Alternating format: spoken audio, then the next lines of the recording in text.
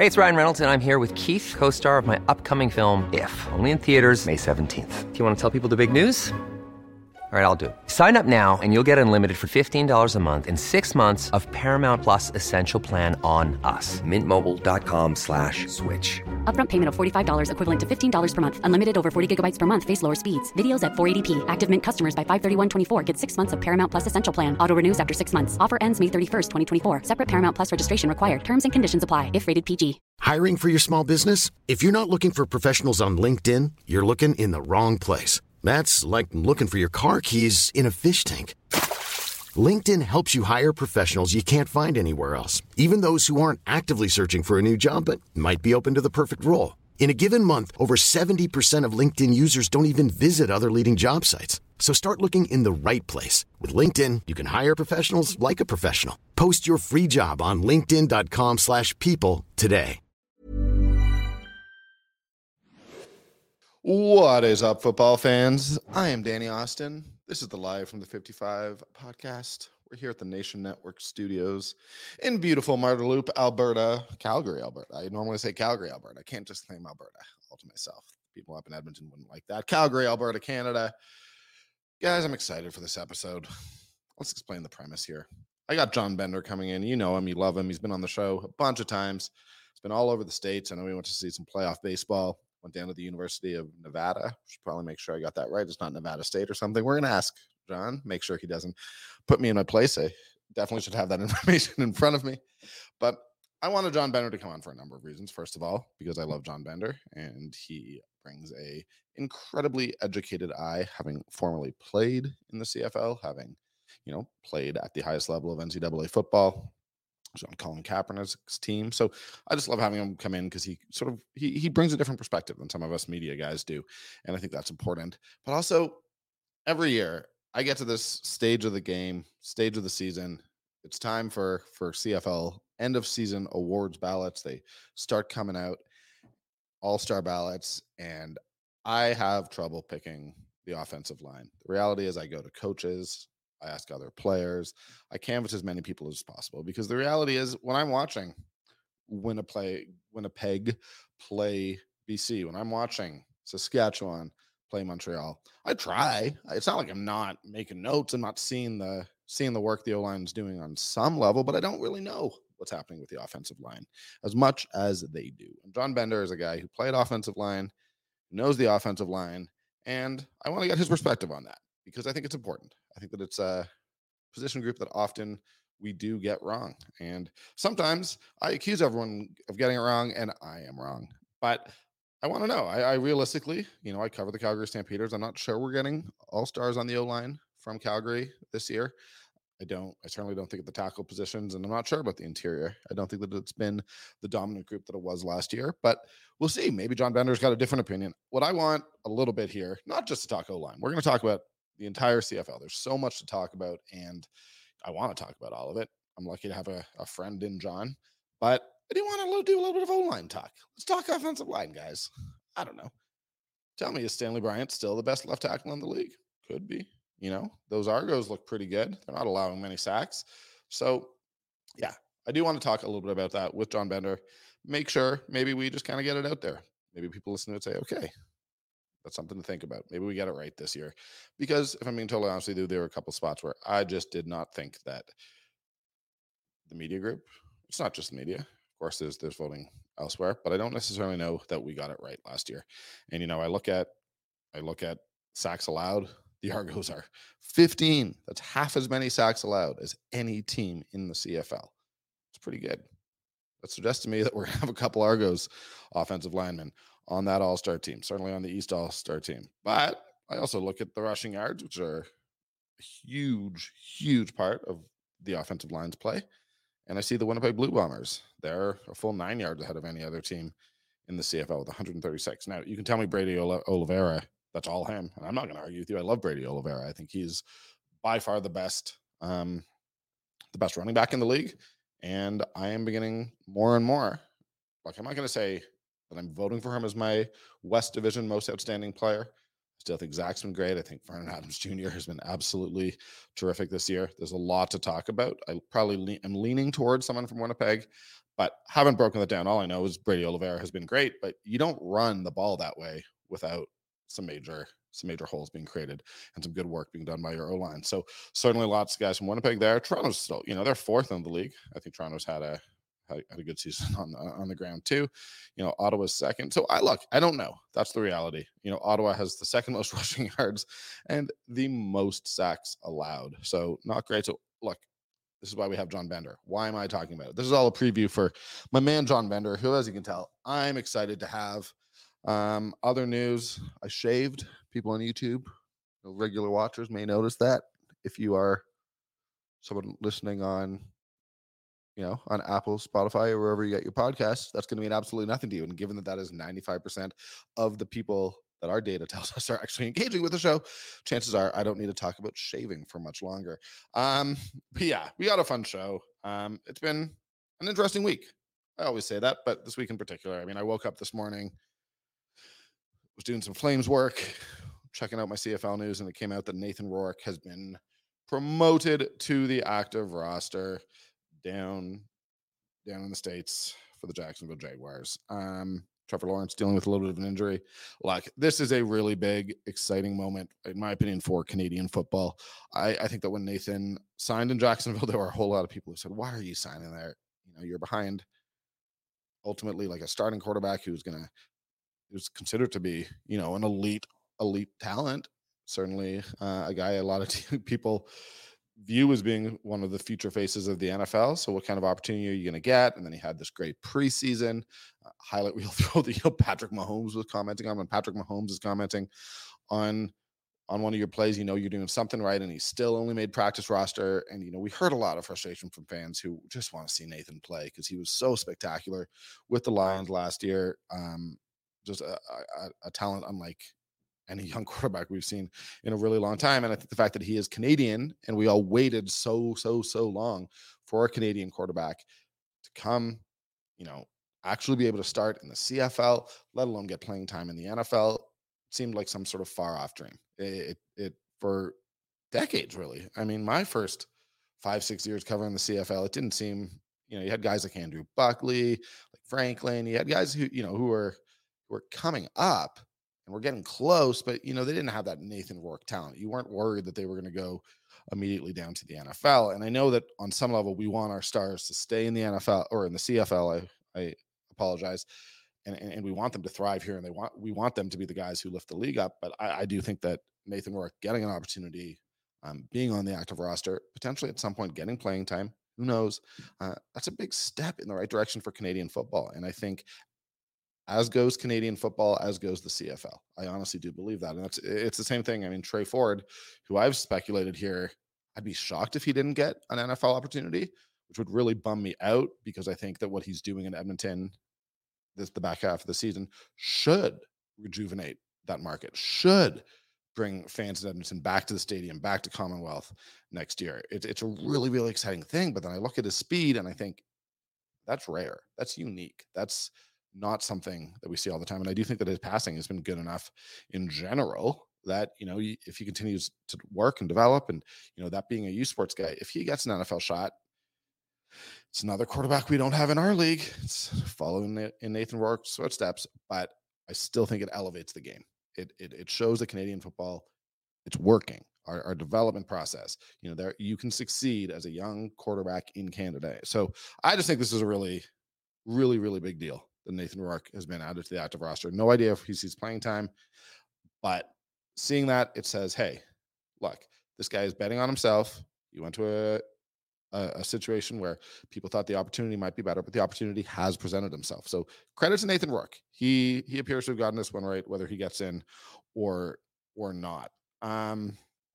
Elsewhere around the league, I don't know. Been a bit of a weird week. Looking at the games, we've got the Stamps and Lions on Friday night. This is a game I've said from the start, like when I looked at the schedule, sort of after the Stampeders dropped that Labor Day rematch.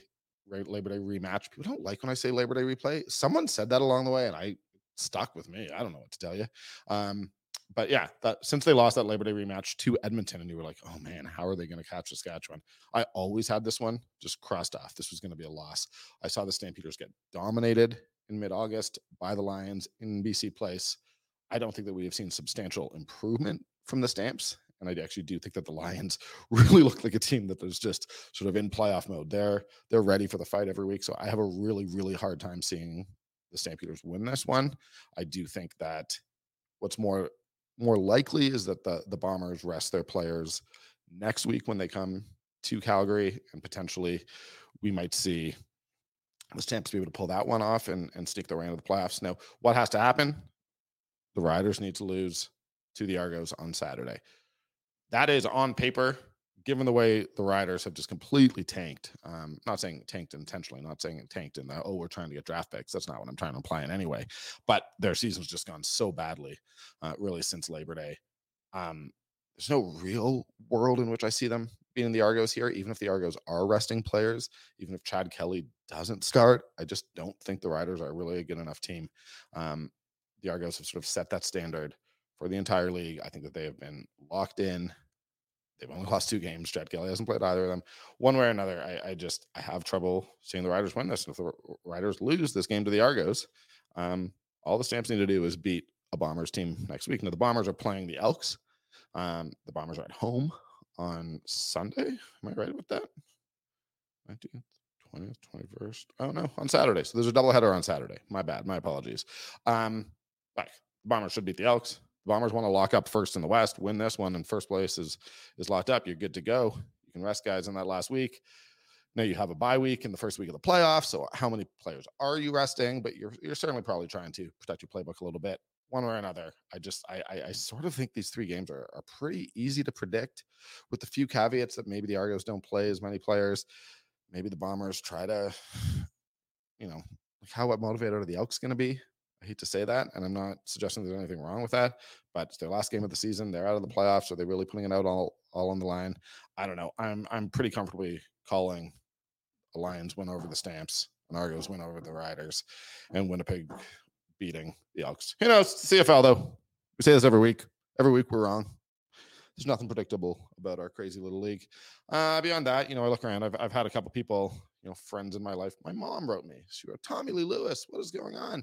Tommy Lee Lewis is suspended by the Stampeders, was removed. Sort of, he's not on their online roster page. Has not been to practice this week. That was reported by my friend and yours, former guest on the show, Salim Valji from TSN. My sense is that this isn't that big a deal. I have no idea. I'm being truthful here. I have no idea what is happening here. But the way this was, they did not release Tommy Lee Lewis. A suspension can mean a lot of things.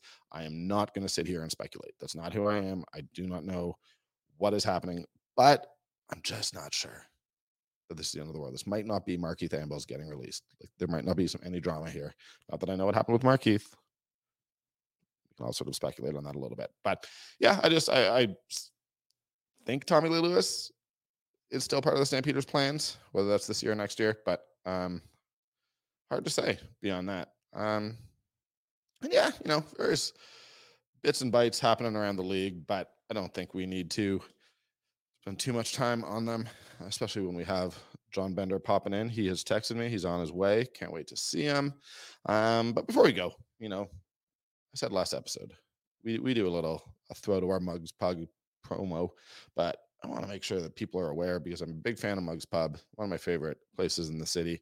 Talked a little bit about their happy hour last episode, but I do want to just quickly run through before we go to their ad. This is going to be a lot of Mugs Pub in a row, but I love Mugs. You guys should check out Mugs. Monday, they got Monday Night Football. They got an open jam, $6 off pints, $12 hot dog feature. I don't think that's $6 off pints. I think that's $6 on off pints. Wing night, $7. Wings and rib bites. That's Tuesday. $24 buckets of Tool Shed on Tuesday. Wednesday is trivia night. I swear on my life, it is the best trivia in the city. I love it there. $1 off pints, $2 off burgers. Thursday Night Football on Thursday. $15 pizza and a pint. Their pizza is honestly amazing. Also, I love their fish and chips. $30 pizza and a jug. There's different events every week on Friday. Fish and chips on special. I'm not kidding. You will not be disappointed. $24. Jugs, yacht lager. Look, it goes on. They got stuff Saturday and Sunday too. But make sure you check out Mugs Pub. Let's throw to our ad. And let's get to John Bender. Guys, let's say you're having a party. Let's say you're having a picnic. Let's say you're having any occasion. Got to talk to you about Fraser and Fig, because I love these guys. Here in Marda Loop, a couple storefronts down from our studio here. Fraser and Fig, man, these guys do these delicious elevated cheese and charcuterie boxes. They're made with all these fresh artisanal ingredients, on-demand grazing, pick up, delivery. You got it. Just let them know what you want. They will get it to you. Honestly, I'm such a big fan. I had a picnic a little while ago. I brought one of their curated boxes and it was a huge hit. I looked great. People loved it. We're hungry. They weren't hungry anymore. These ready to go boxes, they got them in 4 sizes. All their boxes come with meat, cheese, dried fruit, fresh fruit, nuts, olives, pickles, and carrots. Their selections vary from month to month. Choices are always new. Just because they've had one doesn't mean you've had them all. I love Fraser and Fig. I love having them as a sponsor. They're the best. Make sure you check them out. Tell them Live from the 55 sent you. All right, John Bender, it's good to have you, man. How you doing? I'm doing great, thanks. How are you doing? Doing really good. I'm going to start straight up. You just got back from what seemed like the most epic sports trip through the States. I don't know what we even call it. I know you went to baseball playoffs. I know you went to your alma mater. Tell me about the trip. What were you doing down there? It was good. It was busy. I got a lot of friends in the States from, playing down there for a long time, and from my connections that I've had in Calgary and from, playing the CFL and everything else. So anytime I do a big trip like that, I usually reach out to a few different places and a few different people and say, hey, I'm just trying to line up a few things. So I did 5 nights in Nashville to start the trip. I have a good buddy down there. Stayed with him for a while, him and his wife. And one of my buddies from up here came with us. So that was fun. Never done Nashville before. So it was amazing city, isn't it? Great to check all that out. And there's lots to do there. Really exciting. And then I didn't realize how close, Broadway was to the Titans game after either. It's right there. Right there, yeah. You walk out, it's like a 10-minute walk, and there's 70,000 people pouring onto Broadway at 3 p.m. on a Sunday. So that was really interesting, really exciting, really fun. And then I had to go to a Vanderbilt game while I was there too. Just wanted to check out their stadium, their facilities, things like that. Cool. It was fun to see an SEC school and everything as well, but they had a lot of work to do in that stadium there. So do they? Yeah. Well, in the middle of the stadium, if you guys want to look up pictures, quite literally the scoreboard is being hung up with like a tractor, and there's literally caterpillars and stuff just sitting in the zone there because they're obviously bowling in the stadium, so they got a lot of work to do there. But football's got to go on, so it's been busy. Yeah, I've said this. The only college football game that I've been to is at Oregon, which obviously with Phil Knight money. I actually don't know if it's Phil Knight money, but I'm pretty sure it's Phil Knight. It's one of the nicest stadiums, NFL, college, whatever. So I have this very rose-colored glasses view of what all the stadiums are, and you forget that they're not all like that. Yeah, for sure. I've been to, I think I did a count when I was on my trip when I was bored one day, and I think I got to 22 NCAA stadiums so far. Wow. So there's 130. Obviously, I don't think I'll get to all of them, but it's been cool to check out a lot of them throughout the years. What's the nicest that you've been to? Oh, probably at Nebraska, at Notre Dame. Those 2 stadiums hold 85,000, and there's they're busy. There's lots there. Nice. I know you went to the Twins Jays game as well. Yeah. And then you finished off at your alma mater. What was that like? It was awesome to get back. Yes, I just had a gap there. I knew that I wanted to get back to Reno at some point the next week, and in between Nashville and there, I was waiting to see what the Blue Jays did. So I went up to Minneapolis there for a few days, watched the Jays games. Those didn't go as well as I would have hoped, but it was fun. It was a cool city to get to. And then, I went back to my alma mater there in Reno, Nevada. And, just haven't been back a lot. You just get busy with life and everything going on. Graduated in 2010, and I had figured out that I'd only been back for about 5 or 6 days since I graduated. So, since I moved up here to play for the Stampeders in May of 2011, I just hadn't been back a lot. So I spent 9 days there. So that was great. I got a rental vehicle and just, drove around to go visit all my friends. I'm amazed at how many people still live in Reno, and, how many, I'm driving around seeing billboards of old teammates or old classmates. And, a lot of the people I went to school with seem to they're running that city, and tons of real estate development. It's been a busy place. Cool. Do you still get the red carpet treatment? Because that 2010 team you were on, right, is sort of legendary, one of the great rushing teams in NCAA history, if not the great, right? Right. So the first thing you should know about Reno is they don't do red. They do. So when you play Nevada, our colors were blue and silver, and our biggest rival there with UNLV was red. So they play for the Battle for the Fremont Cannon every year. It's a big trophy. I think it's worth $80,000 or something. It's an actual cannon, and it fires. So it's actually really unique because when whichever team has it, they use it as their touchdown celebration. So wow. Nevada, when the whole time I was there, every time we scored a touchdown, that cannon went off, and it was Which means really you never exciting. lost that game. What's that? Which means you never lost Yeah, that we game. never lost that game when I was there. That's right. But then going back to Nevada this time, they didn't have their cannon was red, and they were playing UNLV, and UNLV did end up winning. But to see Nevada score touchdowns and be like, oh yeah, there's no cannon. So it's kind of like a constant reminder that, you got to beat your rival to, have great things for the program. And yeah, going back and seeing the facilities are similar when I was there. They've been updated quite a bit. But a lot of my former teammates and, our names are all over the place and graphics are all over the place. And, all the two running backs I played with and, of course, Colin Kaepernick are all, there's a big wall monument of them showing all their career rushing yards. So that was really cool to see. Wasn't a ton of things for the offensive line there besides Joe Batonio, who did donate a lot of money to the weight room, and then his graphics are all over in there. But, of course. Yeah. Well, I will say that at the very least from 2020, there is an article by Chris Murray from Nevada Sportsnet talking about how you were the sandpaper man of Nevada's historic 2010 team. So you did have a impact there. Yes, I mean, they always looked at me as a bit of the, the guy that kind of dragged everybody into it. And when I was in Nevada, I actually did a 30-minute sit-down interview like this with Chris Murray. And, awesome. They're always excited to have you back. But, yeah, when I came back in 2014, I was at Cody Fajardo's senior day. They had me flip the coin. They had me come out of timeout and wave and do all those things. So that was really exciting. But, yeah, not too much this time. But there was a lot of alumni in town. And, I mean, that's a program that just needs a win as much as they can. So the tailgate that you went to looked amazing. I obviously follow you on Instagram, and I was like, I think that we do tailgating in Calgary in particular. Like I do think it's the best in the CFL. Right. Fans in other markets sometimes hate when I say that, but I believe that. But then you look at some of those American tailgates, and you sort of feel like people's whole years are built around it on some level. Yeah, absolutely. To just go to the alumni tailgate that they had there at Nevada, they had about 15 tri-tips roasting there, and everybody's, if you're a former player, you're an alumni, you're allowed to come. There's an area there, and I'm sure a lot of connections are made, business deals are done there, and you're only allowed in that area if you're with an alumni or are an alumni. So that was really interesting and fun to pop in there and say hi to a lot of guys that have played over the years. And like I said, there's a ton of guys that moved to Nevada and started their business careers or, whatever their careers are after that. And they're guys that have been there and really helped build the program and build the city. It's amazing. So, I want to talk to you about a lot of things.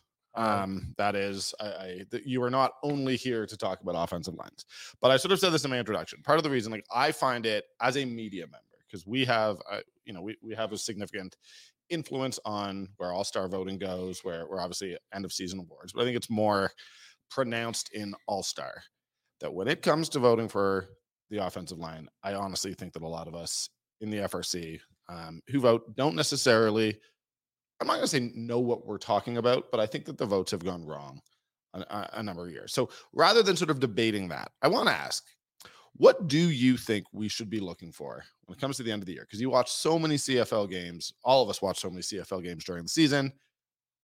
For those of us who haven't played, our eyes aren't always immediately drawn. So I can look at who's allowed the least sacks. I can look at rushing yards. But what would you be recommending that we look at, I guess, would be my starting question. So, first and foremost, the way that I view football is everything kind of starts and ends up front. And that's on the offensive line and defensive line. And whoever wins those battles often wins the football game. And I know that a casual fan, they're often just watching, who has the football, who's carrying the football, where's the football going. Well, I'm, kind of reading the play kind of in advance. It's kind of like a chess game, right? You're looking at the offensive line and you're saying, you know what? It's, 3rd and 3. They need a first down here. Where are they going?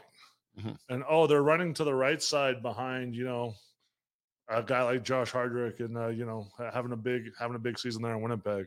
Yeah, maybe that's an opportunity for them to, look at those things. Maybe they're running behind Stanley Bryant on the left side. Maybe, we're looking at, big play receiver. Maybe we're doing things like that. So I'm looking at, when it's time, who are they leaning towards? Who is the team, leaning towards? And when you look at these great teams that have done well, there's 3 great teams in the CFL right now, I believe, between Winnipeg, Toronto, and BC, who have really, shown that they'll probably be 12-6 teams. Sort of, you don't have Montreal there just yet? Not yet.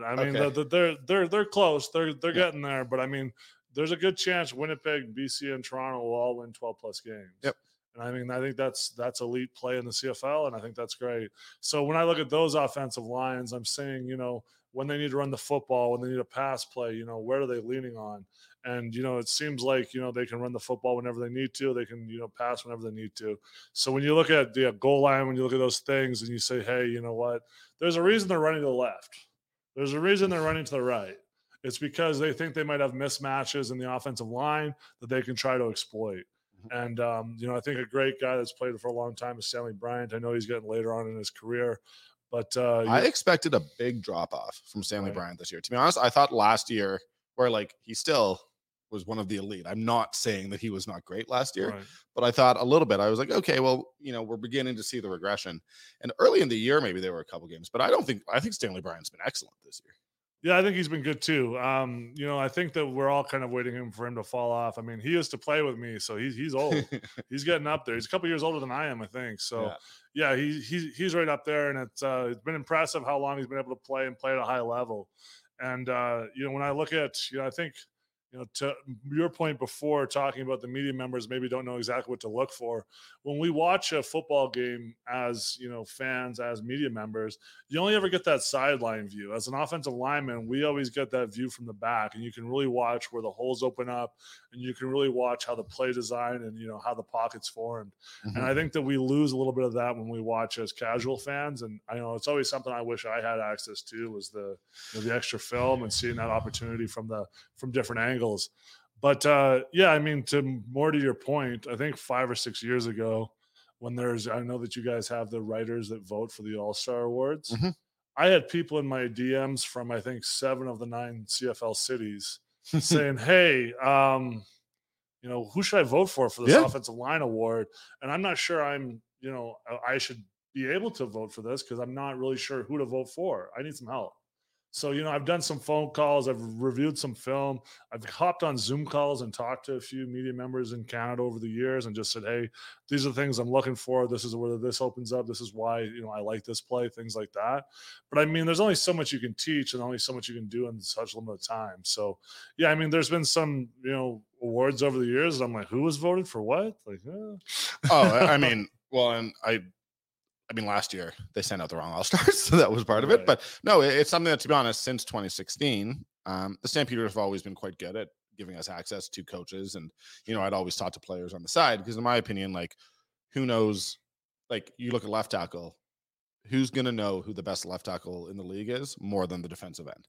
True. So I would always ask, I'd try to ask, hey, who are the actual guys? And I think that, when the CFLPA All-Star list comes out, there's always biases there as well. So there's no perfect system. I'm not saying that it should just be the players, but my idea was just canvas as many people who would be in the know as possible. But it's just such a tough position because there aren't really stats available.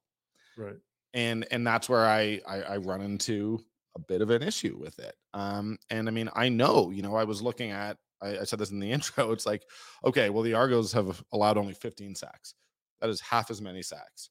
That, to me, on the surface, as sort of an uneducated, as a guy who's tried to learn but will never have played, will never have understood will never understand the intricacies, that's pretty obvious. Well, Winnipeg's running the ball most. You can't run the ball unless there's holes. So you can always sort of look at those and then begin to canvas people, but there's not a perfect stat, because the reality is sometimes the team that allows the least sacks has designed their whole system around getting the ball out of their quarterback's hands as quickly as possible. So I guess I'm not really asking a question so much as I find it really difficult. Yeah, no, and that's 100% true. I always look at there's 3 metrics I look at for as far as offensive line play. So first things first is it's a team position. Mm-hmm. So the players aren't going out just to do one-on-one blocks all day. Oftentimes they're double teaming, they're moving backers, they're going to linebacker depth, they're doing different things that they need to. So the biggest things that I'm looking for is how many sacks did they allow? Was it a low number? Is the rushing yards good? And did they win football games? Yeah. If they're doing those 3 things, often the first 2 lead to the third. And then it's, who in this position group would be considered elite?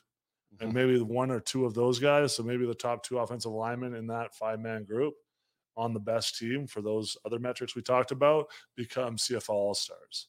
But the tough part that I see is that often it seems like they just look at the highest paid CFL offensive linemen.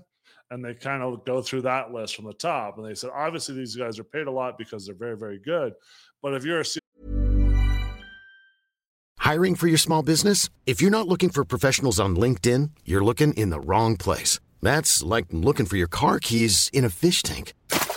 LinkedIn helps you hire professionals you can't find anywhere else, even those who aren't actively searching for a new job but might be open to the perfect role. In a given month, over 70% of LinkedIn users don't even visit other leading job sites. So start looking in the right place. With LinkedIn, you can hire professionals like a professional. Post your free job on linkedin.com/people today. Hey, it's Ryan Reynolds, and I'm here with Keith, co-star of my upcoming film, If, only in theaters May 17th. Do you want to tell people the big news?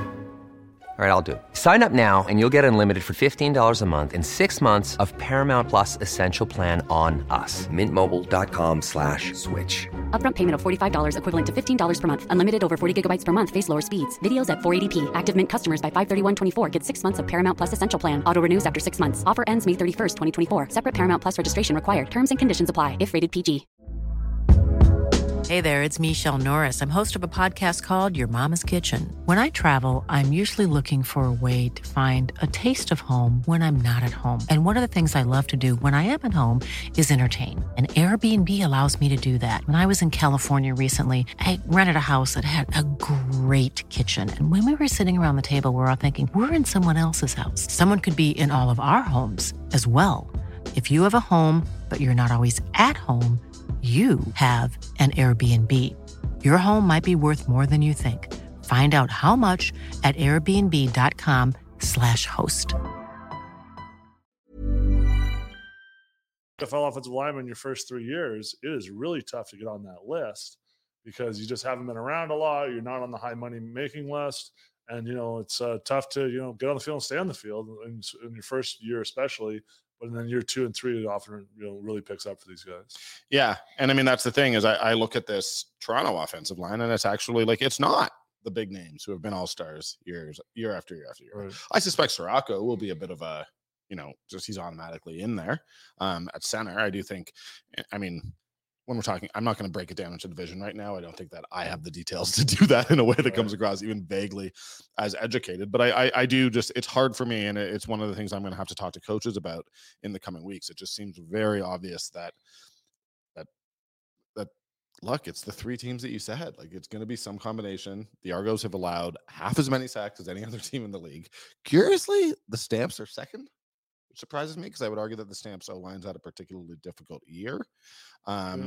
But they've clearly made it a priority to get the ball out of Jake's hands quickly. What have you noticed about the Stamps O-line? The Stampeders O-line, so I mean, that's a veteran group. I think we all kind of expected them to be an elite group. They haven't run the football as well as I would have liked, and I think part of that is Kadeem Carey getting banged up, and a part of that is just being down a lot in the football games. Yeah. It's hard to get your run game going when you're down 14. So also Zach Williams was hurt and missed a big part of camp, so it took a little while to get going. McEwen's been dealing with an injury like that, and then I mean, look, let's be honest, the tackle positions have just been a rotating group of guys, which is you probably know better than anyone.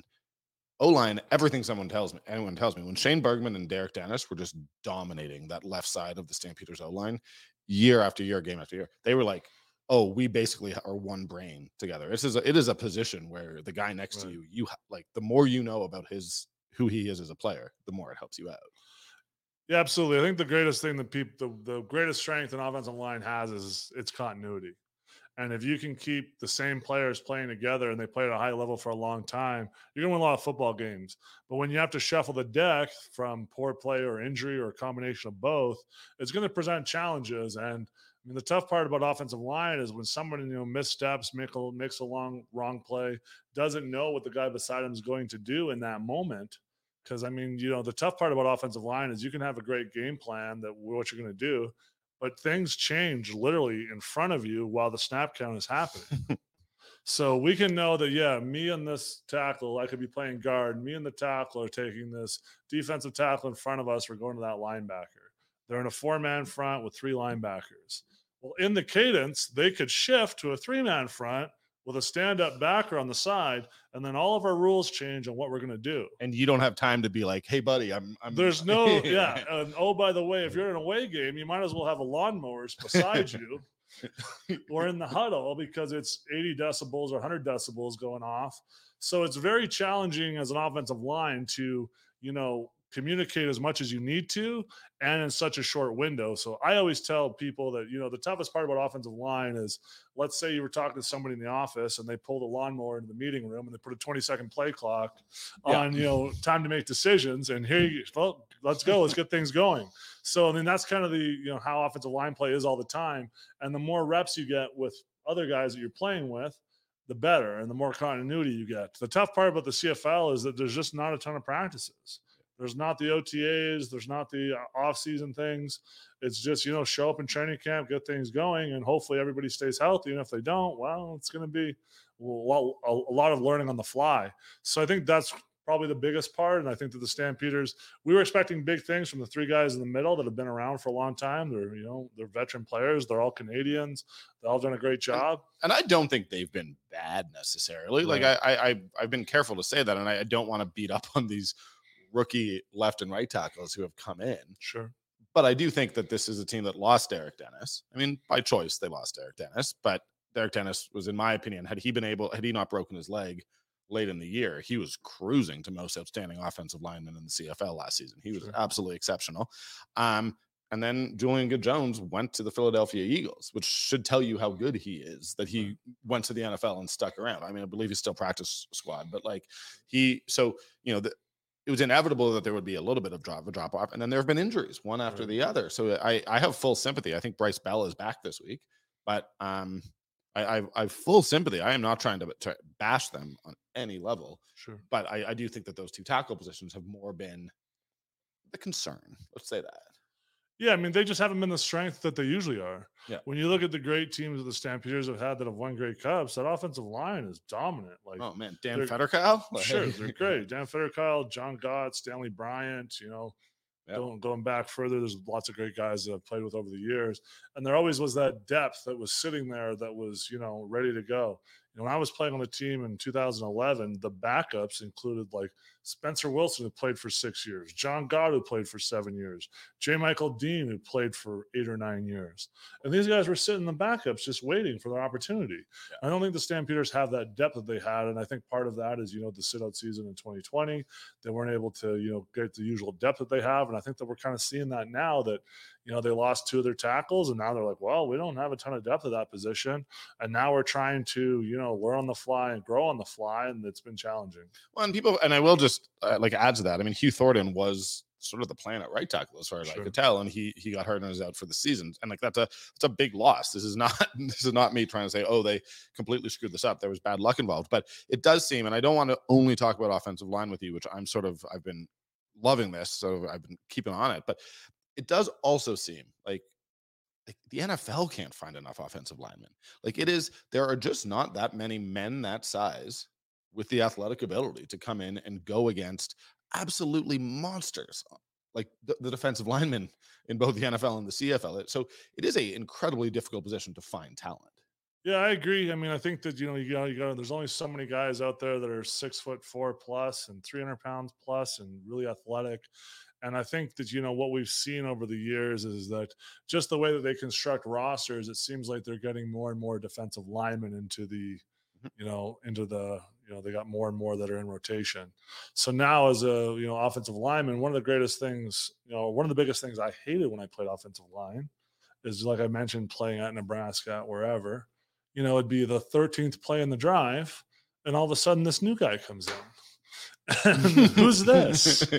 You're exhausted. And I'm tired. Like it's 90 degrees out. It's 90% humidity. I'm 13 plays into a drive, and this new guy rolls in, and you're like, what's going on?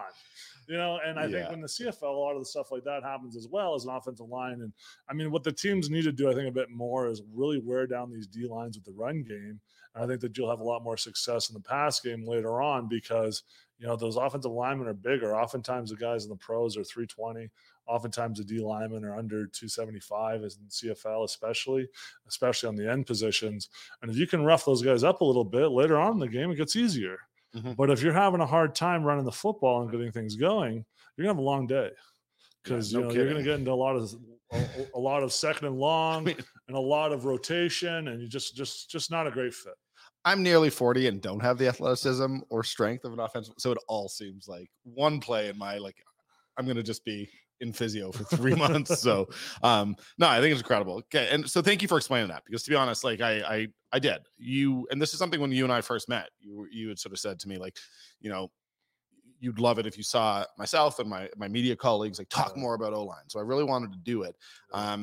And Derek's come on and talked a little bit about it as well. But I do think it's so important, and it's so hard because, again, without stats to back stuff up, you sort of feel like you're just going, everything's anecdotal. I wasn't trying to pick on you. I say that to no. every, No. I appreciate it. Yeah, I say that to every media member I meet. More offensive line chat. Or when they say something about the offensive line, I'm saying, hey, great article. Keep this up. You do. You're far more encouraging, and you always have been, and you've helped me out in a huge way. And to be honest, so have all the O-line, because I like, quite famously, this is a number of years back, a quarterback who was not Bo was in and was getting sacked again and again and again.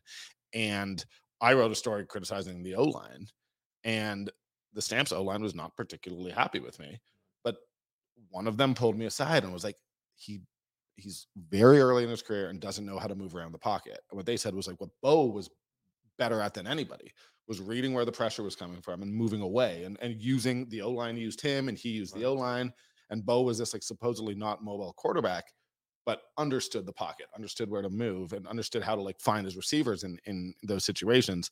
And that actually this quarterback was just basically a sitting duck, and it was impossible. So, I just think that it's so complex, and it's why stuff like sacks allowed, I don't think, is a perfect stat entirely. Right.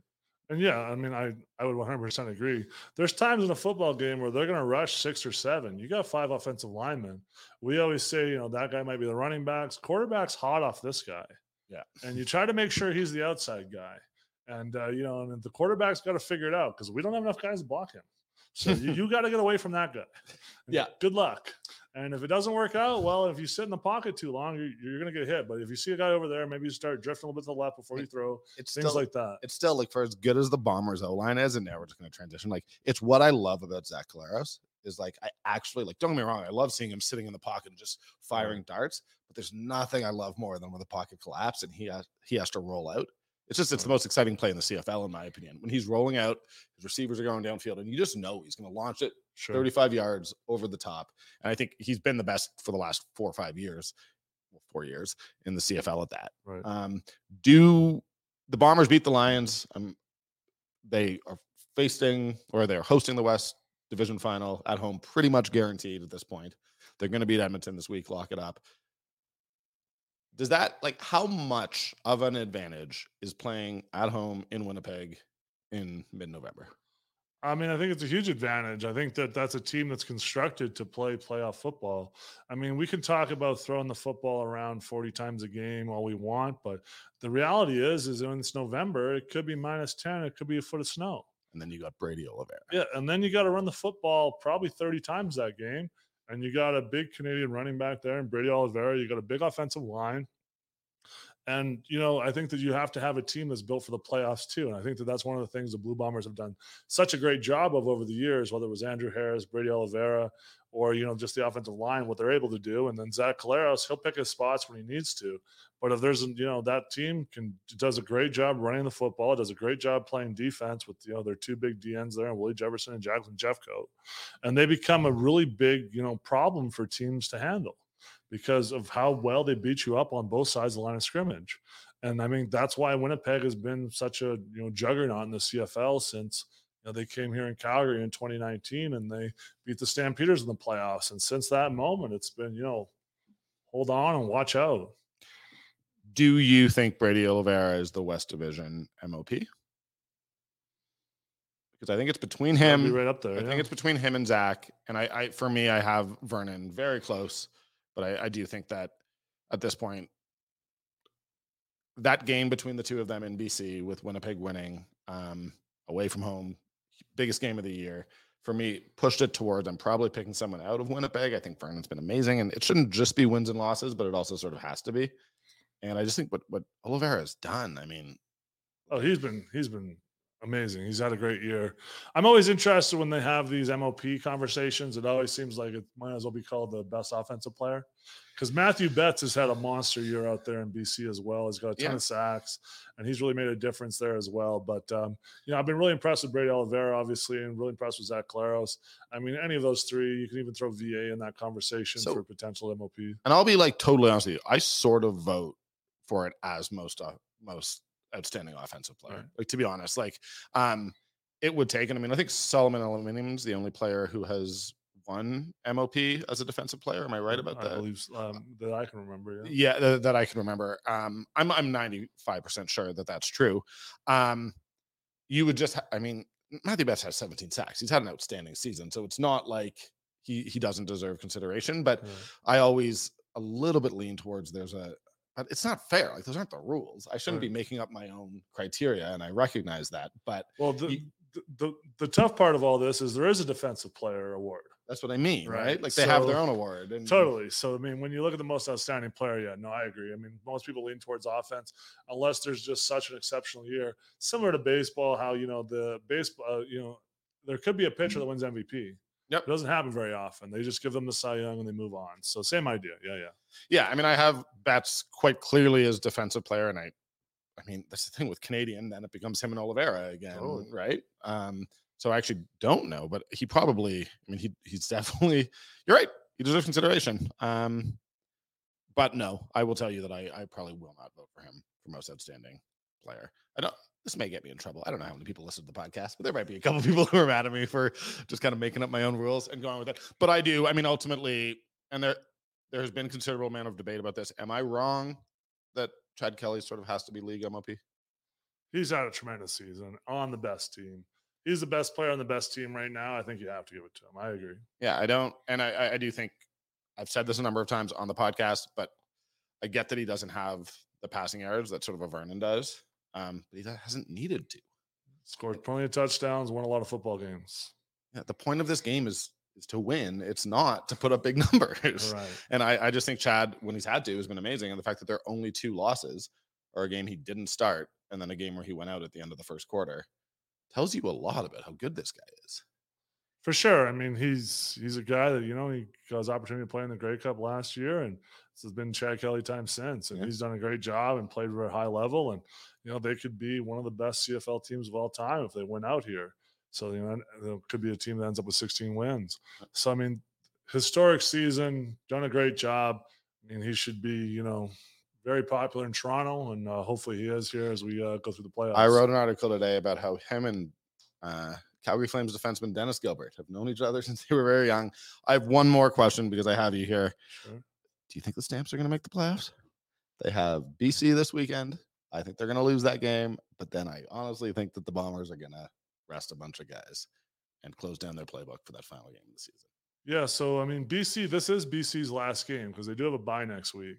And they're not really playing for anything. If the obviously the time of the games makes things a little bit different, but they would assume that Winnipeg is going to win against Edmonton. You have to assume that. You would assume that. So based on that information, BC might not play all their guys either. And when VA has been beat up a little bit back and forth this year, maybe they sit him. Maybe they have some different players on offense. But the Stampeders, they need to take care of business.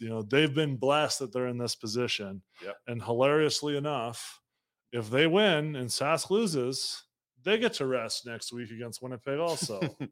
So we could have all the backups playing, and the Stampeders could be a 6-win team going into the playoffs, able to rest because they've already locked up their spot. So I think this is more of a function of how bad Saskatchewan has been since Labor Day. I hate beating up on them. I'm not trying to. Might as well hop on. But they haven't won since Labor Day. They've played very poorly. It's similar to last year, and that's a tough place to be. And now the Stampeders, despite losing a lot of close games, losing a couple in overtime, they still have an opportunity to put their mark on the season, and hopefully they can get in the playoffs here. And then who knows? I've been a Stampeders fan long enough that I've seen a 15-win Stampeders team lose to an under 500 team in the Grey Cup. Yep. So I know anything can happen. I know that there can be bad weather. There can be lots of different things that play into it. And who knows? They get an opportunity to play in the playoffs. Maybe they can make some noise. The Stampeders were 8 wins an 8-win team when they won in 2001. The last thing that I will just say is I need at some point someone like smarter than me needs to do a forensic analysis of how the Saskatchewan Roughriders went from beating BC and then beating Winnipeg in back-to-back games, end of blowing August. them out. Like they beat them handily. And then all of a sudden, it's just gone. There's just nothing there. So I think it's fascinating. I'm getting a coach from around the league because I had you on and I was like, I'm going to talk about O-line. And this coach was wanting to give me his thoughts on who should probably be of offensive line. He said Ryan Hunter, DeJon Allen, and Darius Siracco from the Argos, Drew Desjardins from Ottawa. This is the East, presumably. And then I don't know the name of the Montreal left tackle, and he's doing this very quickly. And he's like, the left tackle. So we're not going to say who the coach is. Dude, I've kept you here for 33 minutes, which is, me completely abusing your kindness. So I super appreciate you coming on. This is fascinating. I hope people enjoy it because we don't talk about offensive line enough. So now is the time to do it. Anything you want to plug? No, I think that was good. Thanks a lot. I appreciate you having me on. Thanks, buddy. Guys, what are you doing tonight? I don't know what you're doing tonight. You're probably looking for something. Guys, you got to go check out Mug's Pub. This is probably my favorite pub in the city, 1330 15th Avenue Southwest, right in the Beltline. Honestly, they do it all. I, for years, played trivia on Wednesday nights at Mug's. It's the best trivia night in the city. Other nights, they got music. They got specials every single night. Some of the best food and drink specials in the entire city are at Mug's Pub. You want wine, you want beer, you want cocktails. They got it all. Big fan of their fish and chips. They got some amazing pizza. You want to watch the game? They got TV screens. You want to just have a drink with friends? Perfect spot to do it. You want to have some food? As I said, it's delicious. Mug's Pub. We love having them as a sponsor. We love having them just down the road from us here at our studios. Check out Mug's Pub. They're the best. All right. Thank you to John Bender. We just took a little break. We just hung out. We just gossiped a little bit off camera. And now we're going to wrap up the show. I am super, super appreciative of John for stopping by and giving us that perspective. I hope you guys enjoy that. I think it's important that we talk not just about the quarterbacks. This is something that I am somewhat critical of fans and other media about, of putting too much focus on certain sort of glamorous positions. And here we are. We're this time of the year. And guess what, guys? I just got an email from Lucas Barrett. We're literally it's 4:27. I am looking at my phone to tell you 4:16, the Calgary Team Awards. We're getting the emails. It is awards season. It is time to start debating this stuff. You guys know where I stand on Chad Kelly. You know where I stand on Brady Oliveira. You know where I stand on a lot of my voting. But I do think that the offensive line is always where I fall short and some of my other media members fall short. So I think that's awesome that we actually just kind of got to sit there and talk about it and get that perspective, that stuff about, oh, it's 3rd and 3. Are they going left or right? I think that's that's stuff that we don't always understand. That's stuff that if you've played offensive line and you really understand that part of the game, that makes sense. That's what you're looking for. So really quickly, again, thank you to John Bender. Hope you guys enjoyed that. I don't think that we're seeing that type of conversation around the CFL. And yeah, I'm glad that we got to do something a little different. I also love that John suggested the Stampeders might beat the Lions and the Argos might beat the Riders. I don't think that's going to happen. I am going to be honest with you. I think the Stamps are going to lose to the Lions, and I think they're going to lose quite heavily to the Lions this week. Admittedly, the Lions aren't playing for all that much, so I can understand why there's, I don't want to say a suspicion, but I can understand why people are a little bit feeling like the Lions might rest some guys, and they might. I don't know how much you need to rest guys when you have a bye week next week. The big question is Vernon Adams Jr. Vernon has been insistent that he's starting. He's ready to go. I Googled it. I looked at all the headlines. I have been following Farhan. I've been following everyone in BC, in Vancouver. Vernon seems very confident that he's going to be able to play this weekend. There's not really a ton of reason why he would hide anything. I mean, say, hey, I need the week of rest. We're not catching the Bombers anyways. Then you get a bye week, and then you're hosting a home playoff game. I don't really know that there's an advantage to, sort of playing, I don't know, sort of hiding anything right now. But apparently Vernon's starting. I saw the Lions. That was the worst beatdown the Stamps have received this season, was definitely mid-August in Vancouver. They took a penalty on the opening kickoff. They were down 17-0, like seemingly in like 3 to 4 minutes. It killed me because I love Vancouver in the summer. I wanted to be at that game, and instead I was sitting on my couch watching the team that I cover just get absolutely outclassed. But I have a really hard time seeing the Stampeders beat the Lions, and yet I still think that the Stampeders will beat the Bombers in their final game of the season and somehow make the playoffs. And honestly, that will just be it's ridiculous. It's hilarious to me. I think the Riders fans, those who are not completely checked out, are going to be upset about it, and I do not blame them.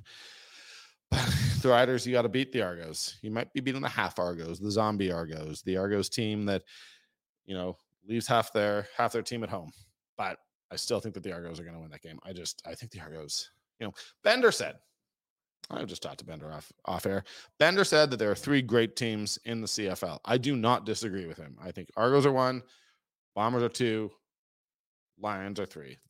Those are my power rankings. But I think that list is not the list of all the good teams. It's the list of the great teams. I have both the Alouettes at 10-7. Like 10-7 is not nothing. Like the Alouettes have had a really good season, and we're sort of underestimating them. They've won 4 in a row. They're the hottest team in the CFL. Now, the Argos, again, their only loss, they literally didn't play the league MOP, Chad Kelly. But like the Alouettes have won 4 in a row. The additions of Sean Lemon and Darnell Sankey absolutely have taken that defense to a different level. Like they have third least points allowed. That's a very, very good football team. I have them, and then I still think that the Ticats are coming on. I think that the Ticats they're going to have something to say about what happens in the playoffs this season, and yet they still could lose in the semifinal. I think Montreal is that good. I can't wait for these playoffs. I'm already there. These next 2 weeks, you've probably heard it in my voice, both this weekend's podcast with Ian Busby and Jamie Nye and this podcast. I'm not all that excited about these next 2 weeks. I don't love the games. I don't love that we're looking at. No, I hate. I'm not going to say I don't love. I don't at all think it is good for the league that one of the Riders or Stampeders are just going to stumble into the playoffs. I wish that it was more competitive. I wish we thought these teams were playing well and gaining momentum and all of that. And I just don't think that's going to happen. And I hate that. I always think that you want the teams that make the playoffs to sort of be on the rise and be on an upswing. And I don't like these next 2 weeks because I just think, the Stampeders have to be one of 2 teams that may not care. That's not fun. But then I look at the playoffs and I look at the possibility of the Alouettes at home against the Ticats in the semifinal. That game's going to be amazing. I think both those teams are on the rise, as I was talking about. Ticats, most of us were ruling them out in August. Now they're back. But Levi Mitchell looks pretty good. They've got Matthew Schultz. That's just a good football team. The defense is locked in. I'm very impressed by these Ticats, and I fear them in the playoffs. They have this reputation and just this ability to beat teams in the playoffs. They've made 2 of the last 3 Grey Cups. The Alouettes, as I said, they've added key pieces. I like that O-line. I think that it's a really cool redemption story for the coaching staff, for Cody Fajardo. I want to talk about the Alouettes only in positive terms, only in glowing terms, because I think they deserve it. And then the Argos, possibly a historically great CFL team. I've said that many times. We're going to say it again. If they end up with only 2 losses, there aren't that many teams in CFL history who have ended an 18-game season with 2 losses. Then I look at the West Final. Man, we're presumably going to get Bombers Lions. I love that. That's going to be a huge, huge fun game in Winnipeg. It has been brought up last night, which would have been Tuesday night. Real lot of tweets, more tweets than I would expect. So they don't follow that many Winnipeg Jets writers or fans, but real concern about the attendance in Winnipeg for their NHL team. No concerns similarly about the Bombers. They sell out. What does that tell us? I don't know what it tells us, but it tells me that the Bombers, the Bombers are doing a lot of things right. And we've talked about have the Bombers regressed? Have they dropped off? I'm 100% confident saying that they have not regressed and dropped off to the point where I would pick against them in a West Division final, played at home in frigid Winnipeg. The tundra of Manitoba. I don't know if it's tundra. I don't know what the geographic. I don't know how we describe the Bombers. Prairie, tundra. I don't know. Love you, Winnipeg. Sorry to do this. Great town. Guys, I got nothing else to add. I'm just vamping here. Appreciate you all. Appreciate John Bender. Appreciate Mugs Pub. I talked about their weekly specials. You know their happy hour is great. You know how much I love their trivia. Best in the city Wednesday nights. Man, love Fraser and Fig. I got to talk more about Fraser and Fig. Early in the season, every episode I was talking about their charcuterie boards. Love Fraser and Fig charcuterie boards. Guys, I love all of you guys. Please like, subscribe, pass it on. Tell your friends. Tell your fellow CFL fans. We're just having fun here, guys. We're having a good time. Thank you to the Nation Network. Thank you to my producer, Jack. Thank you to my editor, RJ. Thank you to everyone. I'm just filled with gratitude. Appreciate you tuning in. Have a great one.